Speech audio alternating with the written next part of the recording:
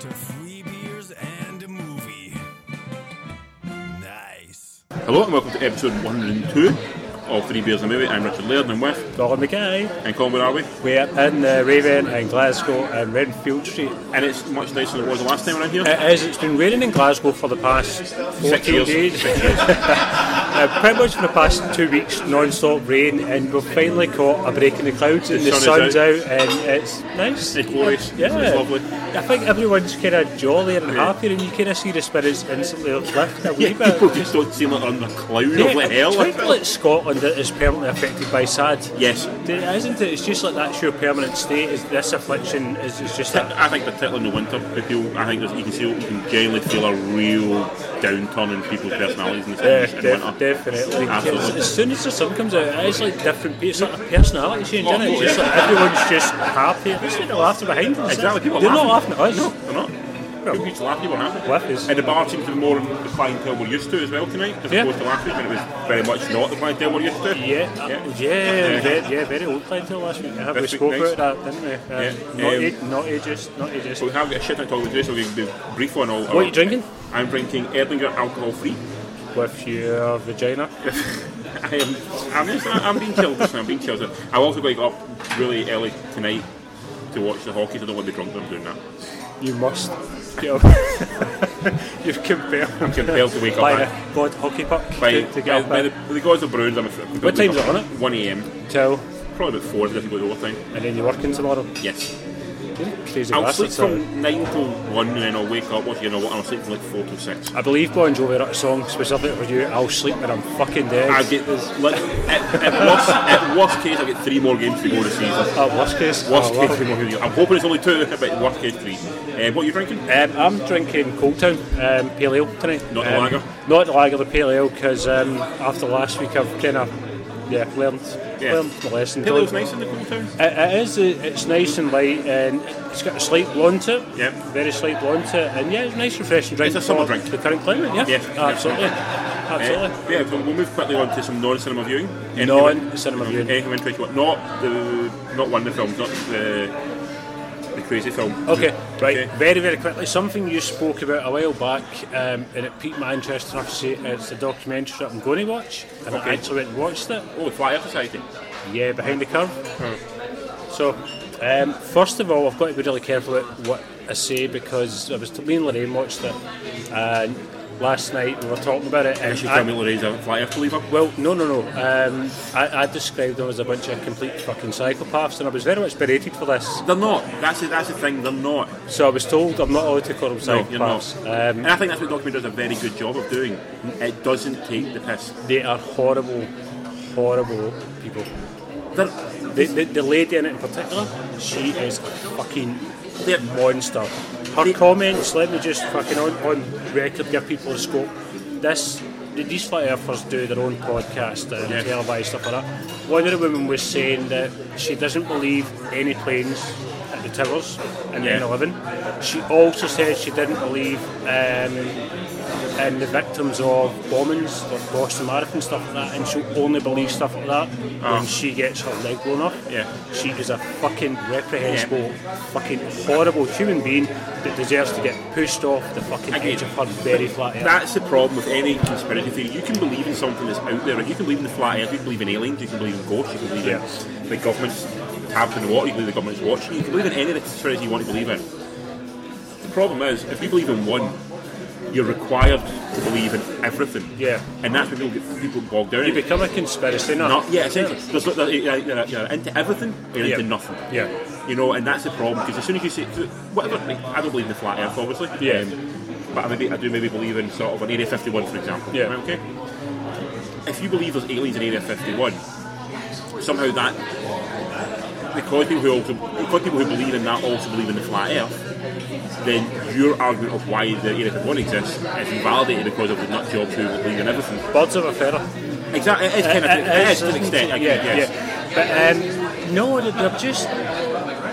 Lorraine laughed at this, but all it takes is for one of these fucking bam pods to get into and power somewhere, and you know, it's a forest fire. Do you know what I mean? No, It's like a small fire and boom. It's like, how far removed are these fuckers for some of Donald Trump's policies? They're not. Do you know what I mean? That's a point. Because Yeah. you get someone in power right now, say, for example, like a Trump, like some of the people taking over Europe recently as well, Yeah. where they might have very sort of right-wing crazy views, but as soon as you get into power, then you can start infiltrating. You see in America, they're trying to roll back Roe v. Wade.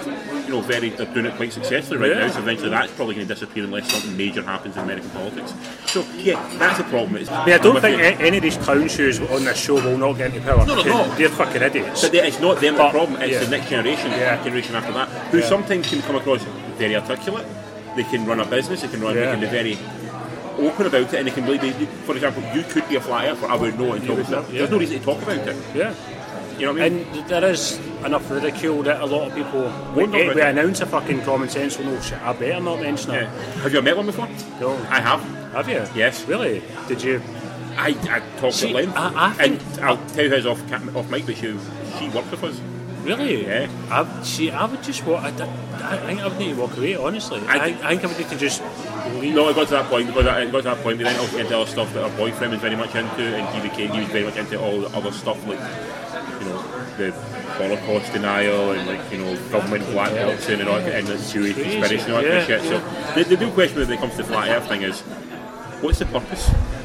Me and Lorraine were talking about it, it's like, why? Why? Yeah, Like, I can understand. Why and who? Yeah. If even why, then If there was some sort of, for example, I don't believe in it, if there was a Jewish conspiracy, for example, I can get the point of that. They're trying to make money. They're trying to make power.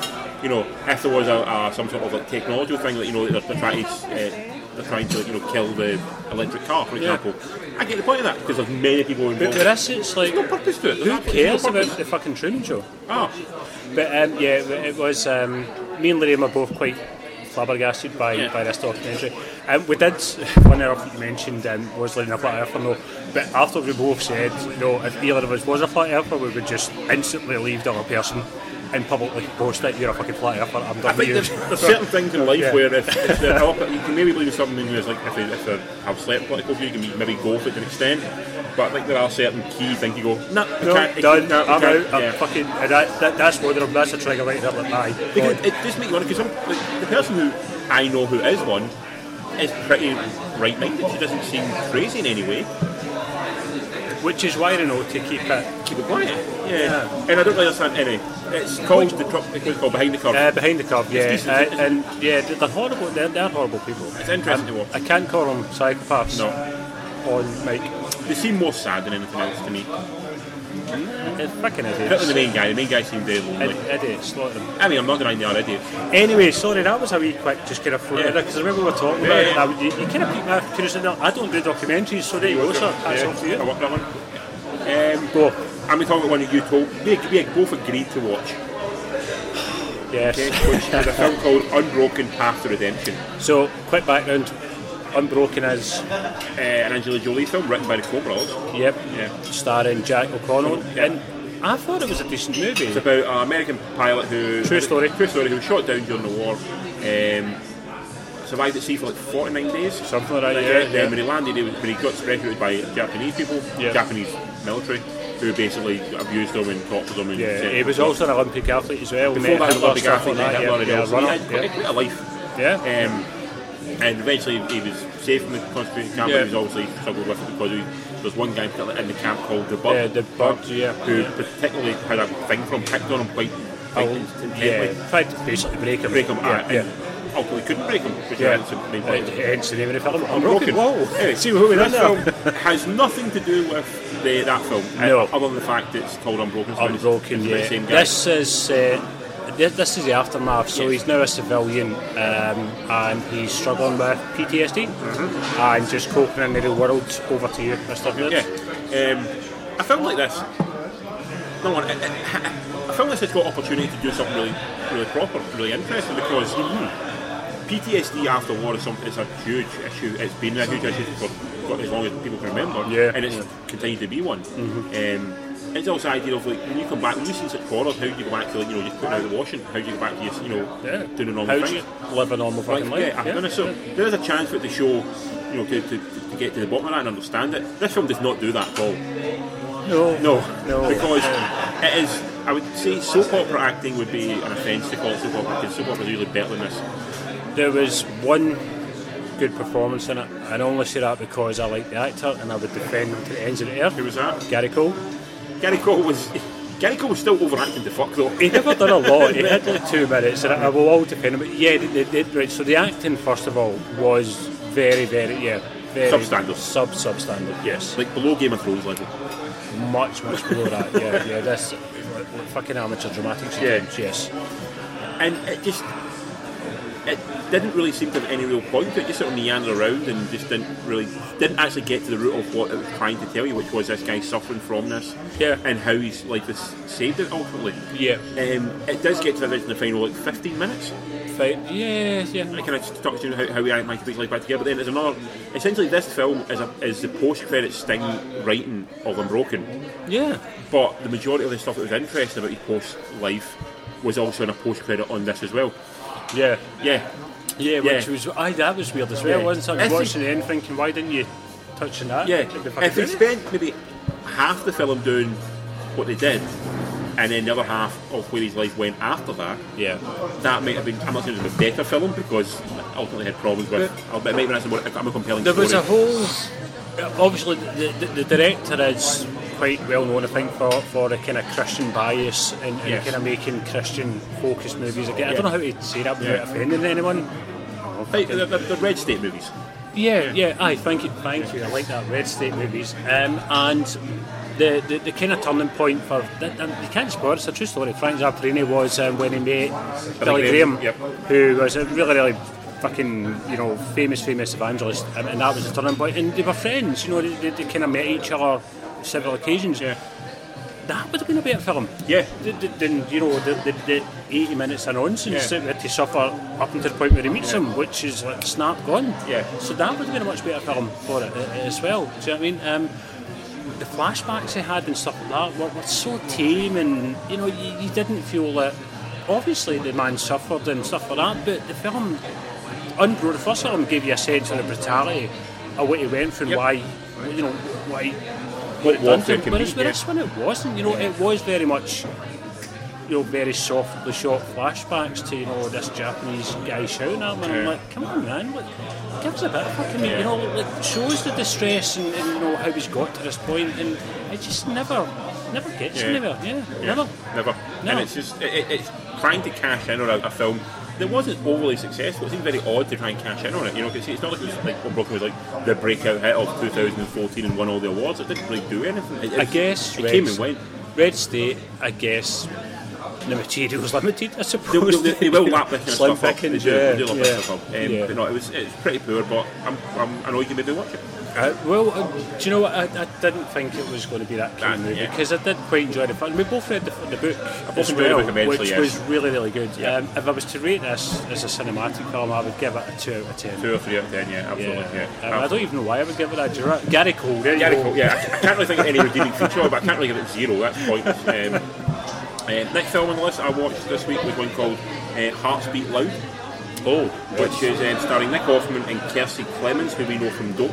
Yeah. It's a father and daughter form an unlikely songwriting duo in the summer before she leaves for college.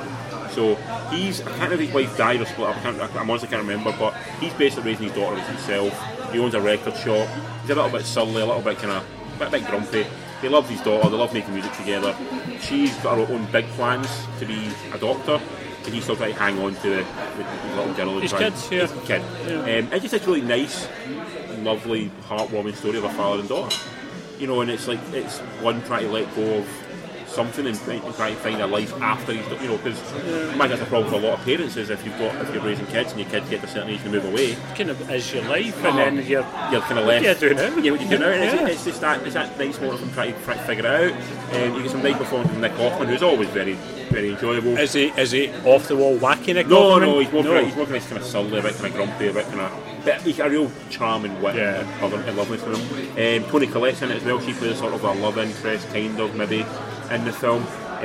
Sasha Lane pops up in it as well, who we know from American Honey. She plays like sort of the girlfriend of his daughter. So honestly, I can't really describe it other than it's a really nice, lovely film.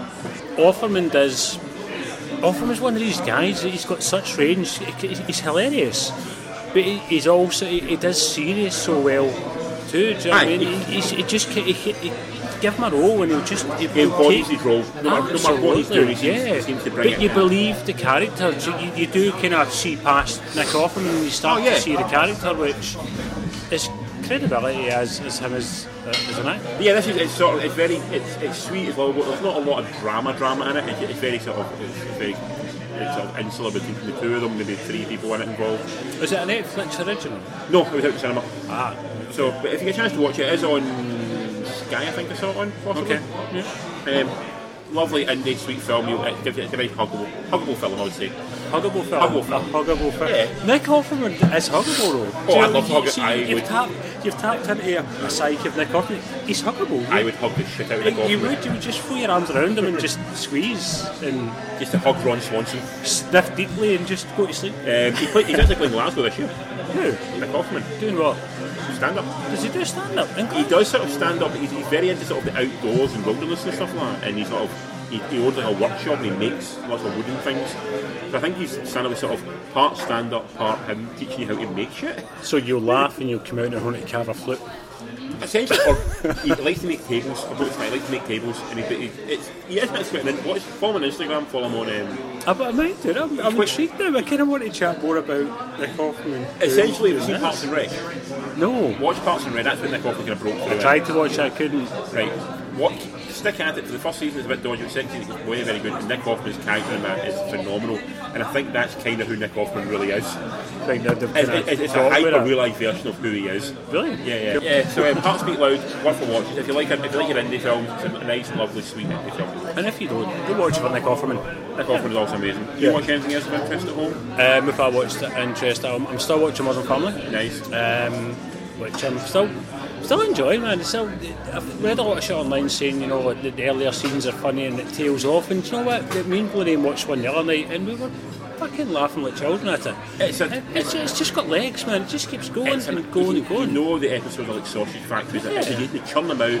Not everyone will blow you away, but everyone's got at least 2 or 3 laughs in it. It's just comfort viewing. You go in, you put on your pyjamas, make a cup of tea, and you put it on, and you just sit back and everything's okay. You say you can watch any Friends episode out of whack, and it still works. Absolutely. What I find very much, if you watch any episode, regardless if it's in chronological order, or you just randomly put one random one on, it still works really well. It's comfort food for the mind. That's what it is. I mean, it's just so easy to watch and stuff like that. And definitely not the cleverest, but my favourite character's Phil. I think my favourite character is Phil. Phil is phenomenal. Phil's really good. Apparently, I was reading. A book we're saying there, kind of touched on slightly about his character is the one that's most like him in real life as well. Yeah, apparently he's the most like his character which it's really sweet because I think he always had quite sombre roles before. Well, remember he played he was in the Incredible Hulk, remember? And he was in the Muppets movie as well. Yeah. But apparently he's the most like his character. I think it is really hilarious because he's so fucking... Have you checked out the daughter on Instagram? The one, what's her name? Not the dumb daughter, the smart daughter, Hayley? No. Mental. Oh, psychologically unsound. Really? Yes. Right, I don't... And the complete opposite of her character. Wow, okay, yeah. I'm too. Don't, because you'll feel awkward when you see it. I don't know how to feel. I don't know what to do now. Don't give me... Very confusing. Just to think about it. I don't know. Now I'll go and do it and I'm going to feel guilty because I've done it. I'm not guilty because I did it. I don't... Very strange. I will look at that. But other than that, have you ever watched anything else? I don't think so. No. That's it, man. Hey, we've done some films then. Yes. First one is a Netflix film we both watched. Yes, we did. You specifically came over to my desk and told me to watch it, which is very rare for you to do. Yeah. It's a film called The Perfection, directed by Richard Shepard, who directed Dom Hemingway.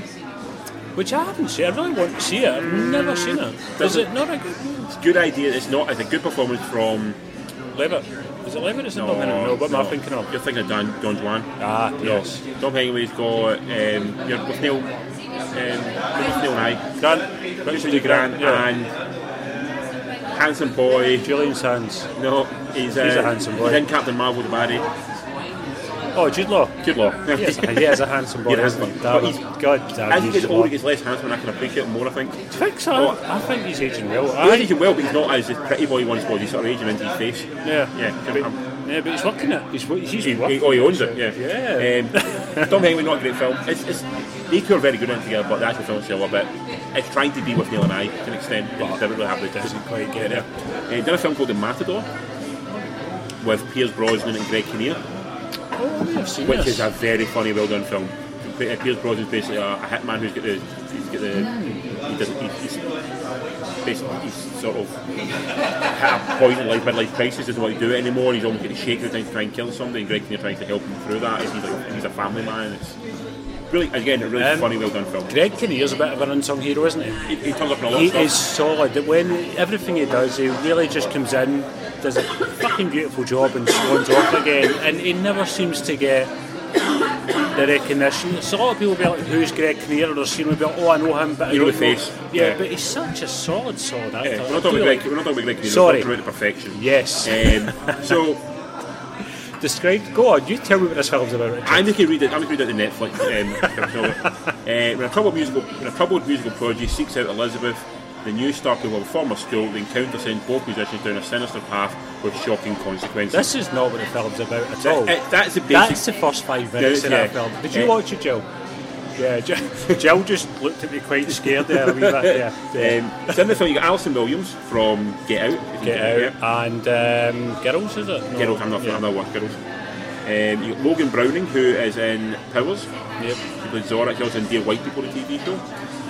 Alania Huffman, who's in lots of TV. She's in Smallville as a Black Canary. And also Steven Weber, who's also in tons of TV as well. So, I didn't know what to expect from this film. Nope. You were insisting on letting me watch it, you didn't tell me what it was about. Yeah. Put it on.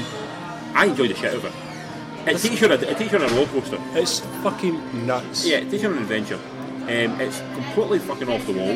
Yeah. It's darker than dark. It's really dark. It's Yeah. crazy as hell. But you don't know where you're going. No, it's no point in knowing where Because you're going. it's almost like 3 or 4 parts, and each part just throws you a curveball, and you're like, right, wait, hold on. Do you know what I mean? There's no point that you're comfortable. You're no point in the film. You're comfortable with what you're seeing is what you're seeing, Yeah. and that's a big thing. You know, Because it starts out a horror film, almost. it almost starts out as a horror film, but also like a post-apocalyptic sort of like zombie film. Aye. Yeah. And then it turns into like the kind of I don't know. Where does it go from there? Like So it's like a psychological thriller, Um, and then it goes fucking Saw. Yeah, at one point, yes. Yeah, and then it just ends up. It's nuts. It's also like maybe and sometimes a buddy movie to an extent as well. Yeah, it's like Black Swan meets The Evil Dead on acid. Yes. Do you know what I mean? It's utterly messed up. It's fucking nuts. All the cast, I thought they embraced the insanity of it all. And At times, some of the delivery was like, oh, jeez, you went fucking big, but I think the film I had to have benefits that, yeah, from yeah, it. yeah, yeah. It's not so bad it's good, because it is good, but it's good because it's kind of a bit bad and weird, because Yep. you tell people to watch it and you just like kind of go, I think you like it, Yeah. and then back away. I think people who watch it who don't like it will give up on it within the first 15 minutes. Yeah. I think people who are willing to embrace what it is will be along for the ride for them Oh, and yeah, enjoy yeah. it immensely. But I think there's a point in the film when it seems to be carrying on as what you think it is, and it hits a twist point, first major twist point. Yeah. That's when you think of a while say, I'm in for this, or no, I'm walking away. I don't get it. I Yeah, don't like it. Yeah. It's quite gory. Very gory. It doesn't hold back, which... Is it a Netflix film? Yes, Netflix original. Which I guess, again, we were talking about this before, is the benefit of creative control. Uh-huh. If Netflix are saying that you make a film, make your own fucking film, then this is what you're going to get. It's, very little in the way of, we can't do that, so I can do whatever I want. Because there isn't- They do what they want. I don't think there's anything in this film that wouldn't get a cinema release, but there's enough in it that would get a limited cinema release. Yeah. Because it is gory, there's a lot of stuff that's seen on screen you go, that's nasty. It's gory, a bit sexy. It's very way sexy than I expected, to be honest. In the first 10 minutes as well. Oh yeah, here you go, there's something. Yeah. Just what the fuck? Yeah. What the fuck? But I do love, as I said, that very first twist, because you're watching it and you're kind of thinking, okay, I'm kind of getting where this is going, and then it just goes, no, you're not. And you're just like, you kind of confused for a bit. Yep. I think it just takes you a few minutes just to reset and think, right, okay, but then it does it again, and you're like, oh, you fuckers. I suppose it's an unreliable narrator. You're never entirely sure what you're seeing is real. This is where I think I loved it in the first viewing, and I think the less you know about the film, the better. Oh yeah, because you'll love it for that. Could you watch a film again and enjoy it? No, because you know exactly. It's like Memento. You watch Memento first time and you're like, right, wow. But if you watch it again, you know exactly where it's going. You know that conclusion. And sometimes the twist makes it work for me. Like for example, the film Raw. The film Raw. Yeah. I think once you know what the twist of that film is at the very end, you re-watch it a second time with a completely different look on the film. I think so. And you still embrace it in a completely different way. Yeah. This one I don't think that would happen though. I think this one is more like you watch it. You need that you need the initial disconnect for it. Yeah, but no, we were the same. I was browsing Netflix and I seen it and I showed it to Claire and she was like, oh, I want to see that because she's into crazy shit like that. And we knew nothing about it, exact same as you, and we just sat down and we were just looking at each other sometimes like, I don't know, do you know what I mean? And afterwards we were just like, what the fuck? Yeah. Do you know what I mean? It just bounced in off each other. Like, I don't really understand. I liked it. I don't know why. I'm the same. And I shouldn't have, but and I think the reason why I liked it is because it just genuinely surprised me. It's only on for 90 minutes. Yeah. And in those 90 minutes, there was at least 4 times I was surprised. Aye, totally. And that's something you don't get in most cinema or most movies. Absolutely. So I'm willing to go for it. Out of 10, would you give it? Out of 10, I would give it a solid 8 out of 10. Do you know what? For originality and, you know, just balls to the wall, fuck you, there you go. Deal with it. 8 out of 10. Much the same, 7.5 out of 10. I think fantastic viewing, one-time watch, but definitely a very enjoyable watch for what it was. Yeah. Do you think if someone described it to you, you would be as invested? Or do you think that would take? I think that they told me more intricate detail what the film was. I was sitting there waiting for the shock elements of it. Yeah. Like to me, the shock element at first was like the more graphic than expected lesbian sex scenes. That was way more graphic than I expected that film to have. And I was like, oh shit, this is but uncomfortable. Like, I'm watching it at home, no one can see what I'm doing, but I still feel uncomfortable watching it. So to me that would be the bit I'd be like, look, this is sort of odd, but then if I knew there was something else coming that I knew the film I liked, I would maybe be more inclined to watch past that. But I'd be waiting for that. Point is, everything, not knowing what it was, that bit shocked me much as anything else in it. Yeah. I think it's a hard one to sell as well because it's hard to describe. Without ruining it. Yeah, you can't really say here's what happens because you're like, no, you've got to just say watch it. It's like the Greatest Triangle. You cannot fucking go and describe that film. You just. I always advocate that tell everyone to watch it. So what's it about? And it's the Greatest Triangle. That's it. Go fucking watch it. And you're actually, much like this, when you're quite careful who you tell to watch it because you know they will judge you on it. You could lose a lot. You lose friends. A lot of friends. So definitely on Netflix. It's a good recommendation. 7.5 out of 10. 8 out of 10. It's definitely worth a watch one night. Yep. Next up is an animated film. It's still in the cinema. You've not seen it. It's called The Secret Life of Pets 2. Seen the first one. The first one. Yeah. Directed by Chris Renaud, who did Despicable Me 1 and 2, The Lorax, and co-directed by Jonathan Del Valle. This is his first film he's been co-directed of as well. So he's worked as animation specialist and that kind of stuff for this one. The plot of this film follows on from Secret Life of Pets. We've got Max and Duke, who are living in an apartment, and the owner has a baby. And the dog's just jealous of the baby. Then he gets overprotective of the baby. The baby starts being his to look after, and he starts to care for it quite intently. He also got away to a farm, and he's learning how to be a proper dog. You get the cats are all up in an uprising. You've got the bunny thinking he's a superhero. Who's the bunny again? Kevin Hart. Yeah. So you get Patton Oswalt. Now Patton Oswalt replaced Louis C.K. for obvious reasons as Max. Because he's not a douchebag. He's not a douchebag. Kevin Hart plays the bunny. Harrison Ford is in this. He plays sort of like the alpha dog. As you imagine alpha dog would be with Harrison Ford. Jenny Slate, who I love, is playing the little cute Pomeranian. Yeah. And Eric Stone Street from Modern Family plays Duke. Yeah, that's right. Tell me, I found it all night. I was like, whoa. It's very standard sequel stuff. There's no real surprise in it. So the things you like in the first one, it's focused on them. So you focus on the little cute Pomeranian. You focus on the bunny being loudmouth and stupid. You get the Max being kind of neurotic, almost Woody Allen-esque. You know what's going on. It does skew itself very young. Like not. It's not Pixar, and it's not like making it available for anyone to watch. There's no undertones that No. you know what you see is that's So you're watching it without your kids. It's quite. You can be going, I'm kind of bored by this. And even the time we were in, some of the kids got kind of bored by it a little bit, I think. Most of them are okay, but I think they're a bit maybe an hour into it, sort of, you sense a little bit of rustling, a lot of movement, a lot of people going to the toilet at this point in time, you know, that kind of thing. So, just that way. The problem I had with it really was it's like there's three stories. You get the Max and Duke story on the way to the farm.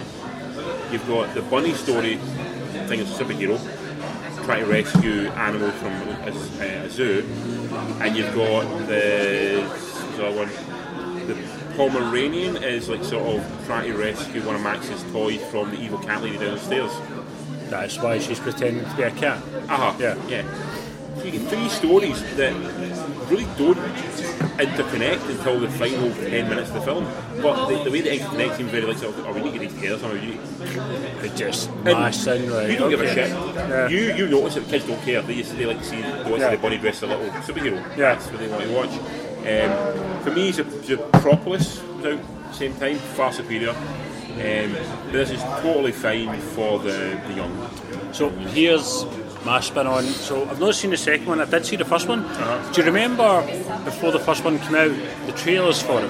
Very good trailers. And the trailer was just like each animal, like the wee bird putting on the fan and flying, and the fucking Rise of Valkyries and stuff like that. And I thought that was going to be the full movie was just going to be these minute sequences of each animal. And when I went to see the movie, I was so disappointed that it was an actual, because it wasn't. The trailer was far better than the actual film. I'd have loved to have seen 90 minutes of just these wee daft series. You might like to see that, but kids won't watch that. My kids, they would. Nah, they wouldn't. They're shorts. Jill is strongly this. She's threatening me with paper. Jill liked the first one because it's got a little guinea pig in it. She liked this one, got a guinea pig in it, but I think even she'll admit it wasn't quite as good as the first one. Let's do a test. Out of 10, Richard. 5. Jill out of 10? 10? 10?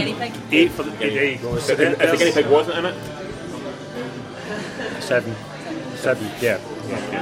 So, I think what we're trying to say is you have no fucking heart. I do have a heart. I like animation, but this was lazy. It's dull animation, I'm saying. Was it? Yeah. It just... Was the animation just... It's the same as the first one. It had a budget. Yeah. I mean, a massive budget, because the first one made money. So there's nothing wrong with that. The animation is a definitive style. I mean, it's a dull animation, as in like it's not. It's an animation that's been churned out. It doesn't feel that. I feel they didn't know what the story was going to be, and that is claimed by the fact that we had 3 separate stories that really interconnect. That shows me that they had trouble with knowing what the story was. Is there scope for another one? Oh, sure there is, because this film has almost no tangential link to the first one, on the fact that it's the same characters. The same, So put them in space. Who fucking cares? They can get anywhere now. That's the thing. Yeah. So no, not like great. Next film, last night I saw a film called Booksmart. You have right. Richards has been wanting to see Booksmart since he knew Booksmart was a fucking film. That's true. And he's been desperate to see this film. It won things. I think it won stuff at South by Southwest. It was really highly touted at. I'm not going to say Cannes, maybe Berlin, possibly. Sundance as well. I think it was given a lot of love. So this is very much it's an indie flick. Very much so. Yeah. Directed by Olivia Wilde. Oh, right, okay. Who also done a lot of short films and music videos, but this is her first debut feature. Right. So Olivia, from like Cowboys and Aliens and so on and stuff. I know who she is. So she's done this. The plot of the film essentially is 2 girls in high school have stuck in a high school, their entire career at high school, so they can go to the best college, the best university, and kick ass at that. So they shun all forms of social parties and getting drunk and being silly. You know, they're all 100% focused on their careers. Fucking nerds. Where the twist comes is, on the final day of school, they find out that all the kids who did go partying and go crazy and go mad and have a great time also get into the great colleges as well. Yeah. So they could have done both. Yes. And it's them trying to prove to themselves, and well, not to themselves, to everyone else, that they are cool and they're fun and they're happy and they're great and they're awesome. Everyone obviously doesn't like them because they are the kids of the narcs of the school and they're shunned by all.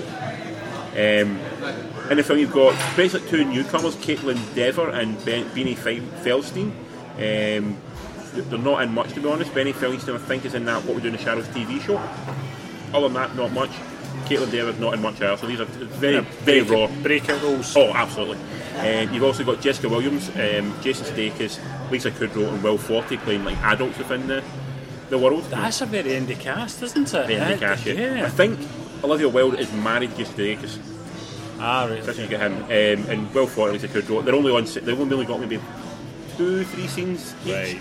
So it's enough to it maybe adds a little bit of kudos to it, gives it a bit of weight, there's names there. Yeah, I don't know if that's Olivia just calling in favours, possibly. Maybe she knows them professionally and she's like, come on set for a couple of days and give us a hand. So they're in it. They bring what they do, they're all very good at what they do. Billy Lord is in it as well. She is Carrie Fisher's daughter. L.O.U.R.D? Yeah. She's in Star Wars, she's also in Scream Queens. Yeah. So it's very like Carrie Fisher, same to her face. She's in it as well. This film is fucking wonderful. It is genuinely the best thing I've seen this year. Now, bear in mind, this is halfway through the fucking year. You're saying this, so it's not like, this is January, this is my favourite film of the year.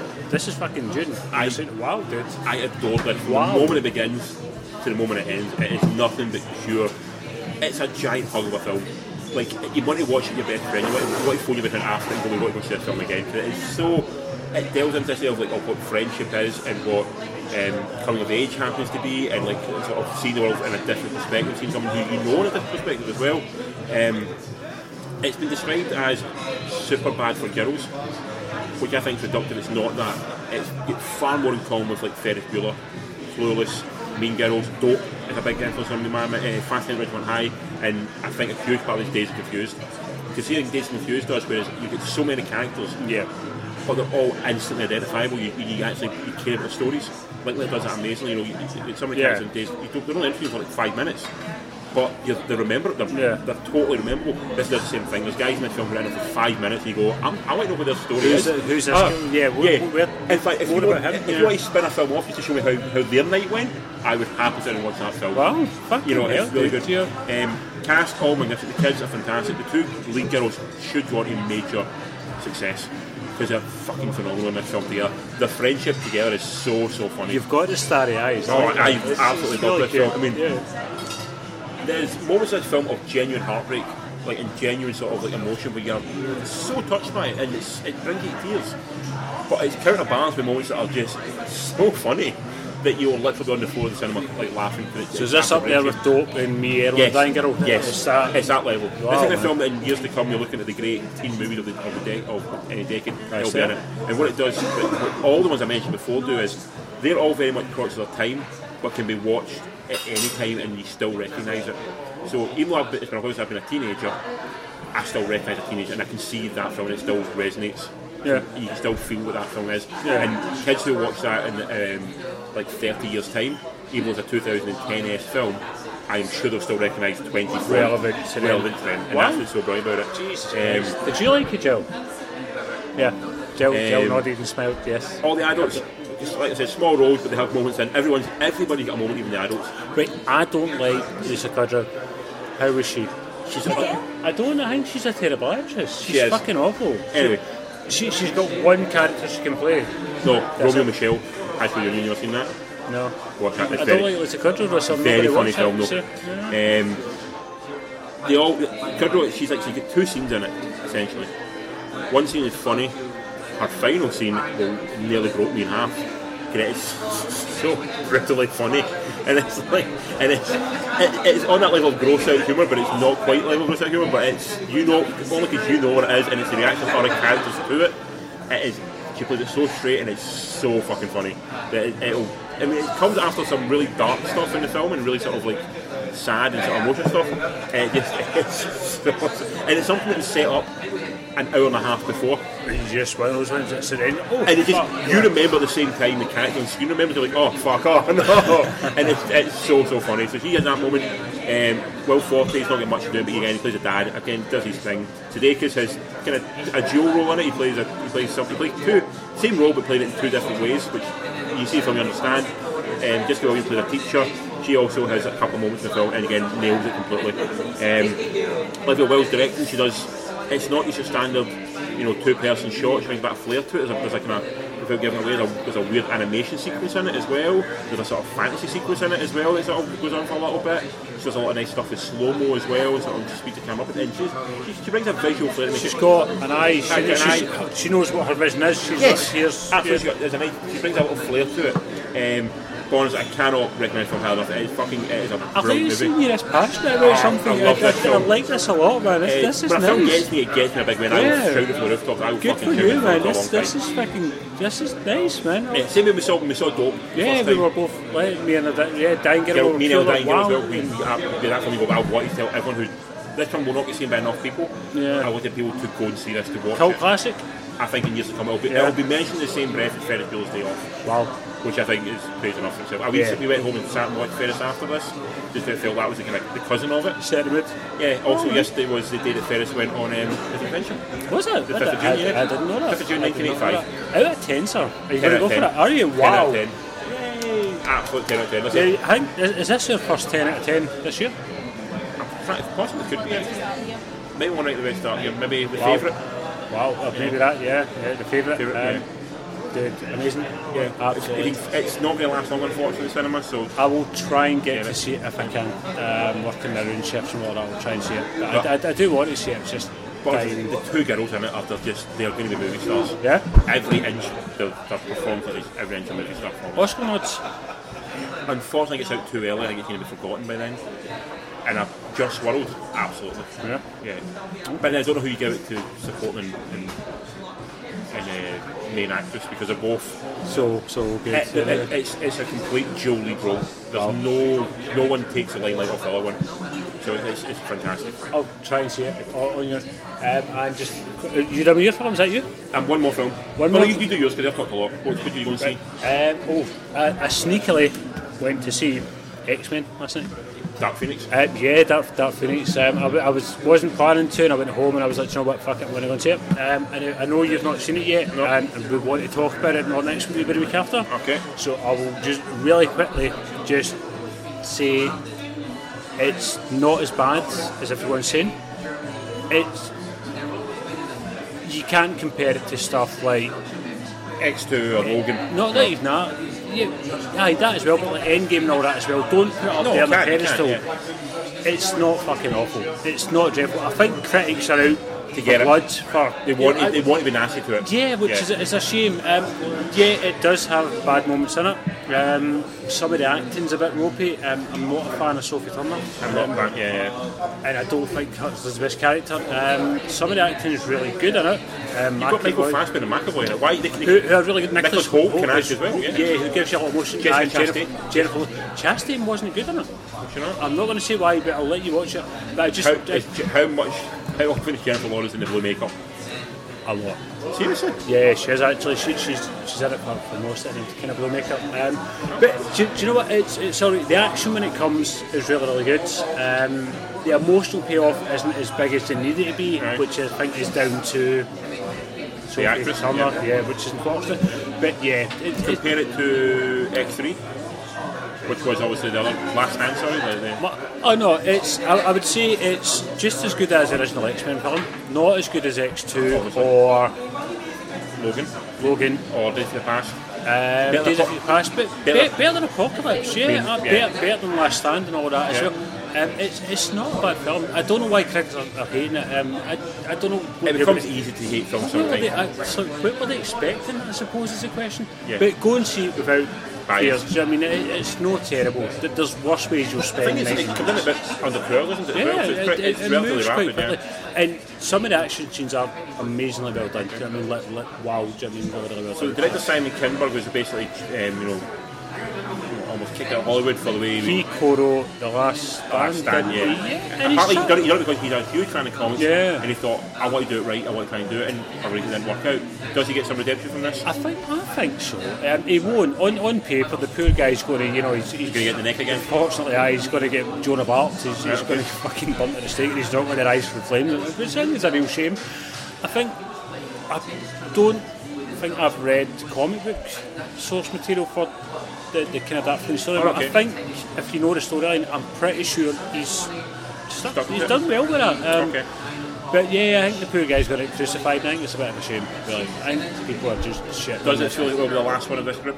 Yeah. Oh no, it concludes. You know, it definitely concludes. There's no end credits, so don't sit around. Okay. When you go and see Did it. you sit around? No. I was wanting to get home. It was late at night, but I checked to see there was none. But no, it's a definite conclusion. To say some really good acting, a few ropey bits acting. Not a funny film. There's one or two funny bits in it, but for 90, almost 2 hours, not 90 minutes, it's quite serious and dark and kind of stoic. There's not a lot of lightness in it, but overall. Answer this question. Yeah. Wolverine cameo. No. They're going to have to recast Wolverine. I was talking to my brother Andy about this, and he was saying what they should just do is go with the wee girl, the X2. Yes. Forget about him, bring her in for a few movies, and then maybe look at Wolverine, let people just kind of, I don't think we're ready for new Wolverine. Jackman can still play Wolverine, that's the problem. No, I don't know. Yeah, I mean, Old Man Logan was old. Good. Anyway. Yeah, I don't know. But yeah, don't be put off is what I'm saying. We'll talk about it more when you've seen it, but critics are assholes at times. We all know that, and it's just another asshole's opinion. Go and see the fucking movie, make your mind up. Awesome. Yeah. Final film of the week is one I just saw literally an hour and a half ago. It's called Ma, directed by Kate Taylor, who directed The Help. You seen The Help? No. Get On Up. James Brown biopic. Oh fuck! I actually with Chadwick Boseman. Yeah, I like that film a lot. I enjoyed that. Yeah. Also, Girl on the Train. Oh, right. Didn't like that film at all. Yeah, what this film is, it's a bunch of teenagers want to get drunk, want to drink, and they are asked people to buy them booze outside a local convenience store. They ask Ma, who says, "Yeah, I'll buy you booze. Come to my house and drink it. You can have a party there." And then from that, story unfolds of which, when you're 18, is fucking great idea. Yeah. From that, you begin to see something's happened in the past that makes Ma doing this. She has plans for the children. So stop. In the trailer. It's in the trailer. Stop. Does Ma have a big house or a little house? Big house. Flat or house? House. Middle of nowhere. Cool. Yeah. I was just thinking, if this was Glasgow, you're in a tenement, you're right there, you're busted straight away. In the film, you've got Octavia Spencer playing Ma, you've got Luke Evans, Missy Pyle, Dana.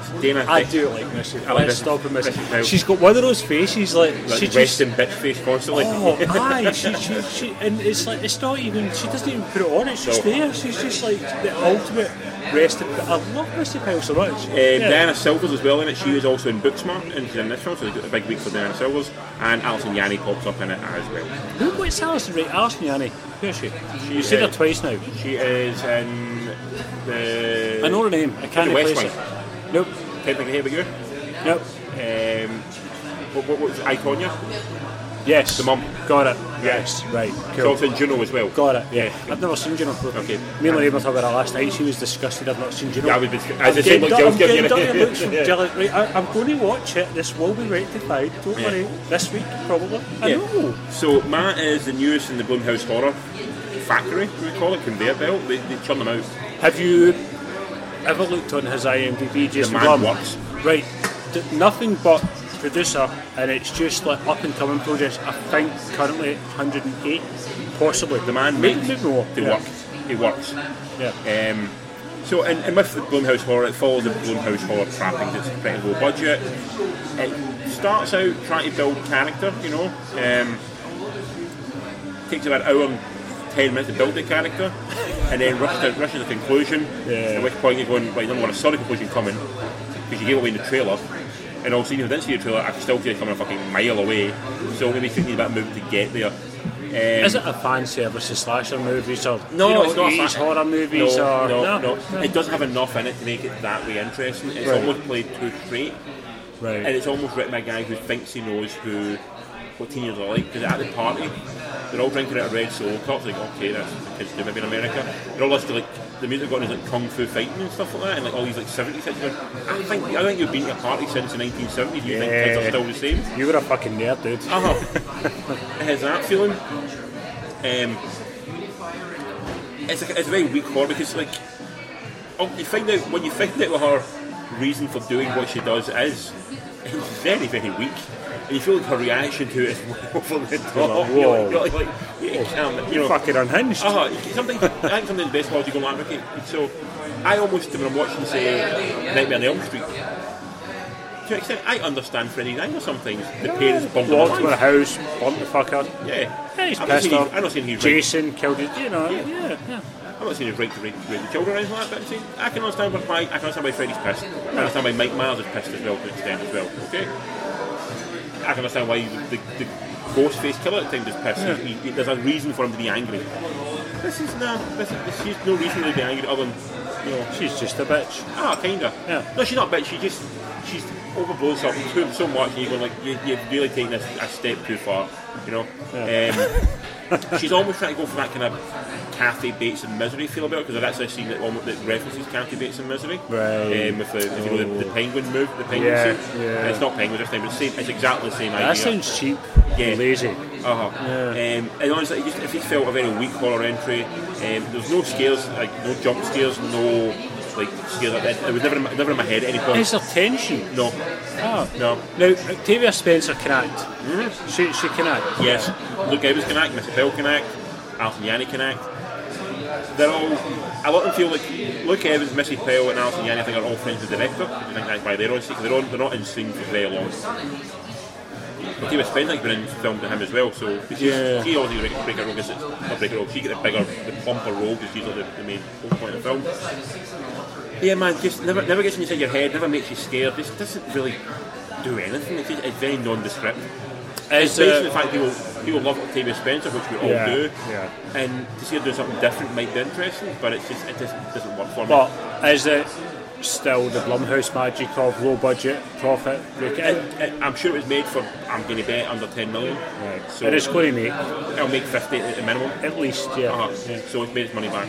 Can Jason Blumhouse do anything wrong? Really? I mean, everything. It doesn't matter what he does, no matter how good or bad it is. It's just the name attached to it money does still mover, ring. do you know what I mean? It's just money all the time. Apparently, he started to delve into sort of IPs now, like other properties, and trying to sort of attach his, so not Chucky, but something else coming out soon. Spawn. Right? Yeah, that's right. Yeah, so he's branching off to comic books. Or just he's branching off to other, rather than being quote unquote original ideas. He's taken previously held franchises and he's them. So they're the ones that I feel could backfire more, not because they will get somebody because people remember the names, but also people make a bit, if it's not good, people will be shitty towards it. Yeah. I don't think he's involved with Pet Sematary, but he could easily get involved with another Stephen King expert. Well, let's say Hellboy. Imagine if his name was on the last Hellboy film. That reputation's fucking damaged. Yeah. And so, I get what you're saying, But he also does stuff, every now and then he'll do something like he'll put his money into Whiplash. Yeah. Or every now and then he'll get a massive breaker hit with Get Out. Oh, that's like when he was doing Saw. That's right. He attached the Saw with Chris Rock directing it. Which, do we need Saw just now? Do we need Chris Rock directing Saw? Right, that's two questions that just fucked my head. Right, no, and no. We don't need Saw. We just had Saw. 2 years ago. So it's we went to see it. I was doing like a reboot, relaunch of it. Of something that's only stopped 2 years ago. That fucking hell, man. We don't need Saw just now. Let something breathe. Yeah. So I understand the extent bringing back Chucky. Child's Play, because Child's Play has not really been in. I know there's been like some. It's actually one 4 or 5 years and a half ago. But the cult of Chucky was quite recent. It came and fell very quickly. Yeah. This is a reboot. It's a proper sort of rehash. This is, Chucky controls technology and shit. This is a different Chucky. Do we blame? Do not blame. Do we credit Spielberg bringing Chucky back? Do we what? Credit Spielberg bringing Chucky back. Why? He's in Ready Player One. Nah, that's Robbie. That's me. I think recently Chucky, people don't know who Chucky is. I think the problem is people think people care about Chucky. The only people that care about Chucky is people like me. Like, if I said to my son, Chucky, he's like, I don't give a fuck about Chucky, Dad. I'm going to, fucking watch something 10 times more gory that's relevant. He doesn't care about Chucky. Chucky doesn't look as going kind of gory. Anyway, back to Ma. Sorry, right, fucking hell. Very quickly. Take me down a garden path, Mr. Lewis. Ma, 5 out of 10. But, do you know what? See, if I was Jason Blum, I'd be like, $10, cheers. Don't give a fuck. He got all money. Yeah, exactly. And he got about 40 people's money on a Thursday afternoon. Yeah. there you go. Do you know what I mean? Like we say, he's paid 10 million, he's going to get, fucking 50 million back. Do you know what I mean? And on to the next film. Exactly. That's and it. he's making these turn them out, so he never still sells. It's not a bad thing, because he does make good films like Whiplash. Do you know what I mean? So there's really good films that get out, stuff like that. There's good films in there as well as bad. Do you know what I mean?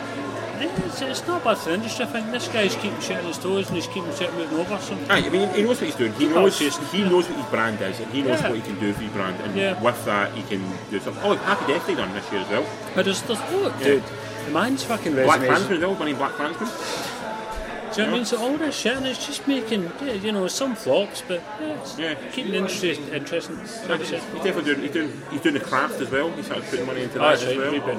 Yeah, so I mean, Invisible Man as well. Don't know if the Craft needs a reboot, does it? No. Remember he was Money Behind Glass as well. Yeah.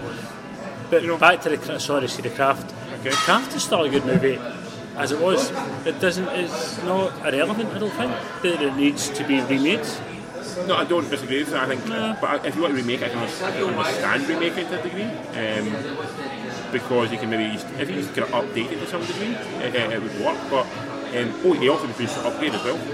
Yeah. Also, the man's fingers not the pants. The man is working, and let's say for every one bad, there's 5 alright, and 3 or 4 fucking gems in there. So he's just constantly juggling, but it's working for him. People want to work for him as well. Yeah, absolutely. Tell people to find us. You can in the Raven, come get us. All the usual places. Freebeers in the movie at Gmail, Instagram, Facebook, Twitter. Look us up, see what you think. Yep, and next week we have X-Men Dark Phoenix. I've seen it, yep. You've seen it already. We've got a film called Late Night with Mindy Kaling and Emma Thompson, which looks interesting. I like Emma Thompson, I like Mindy Kaling. So both of them intrigued me. I think this is a prime example of maybe a singer singing the song.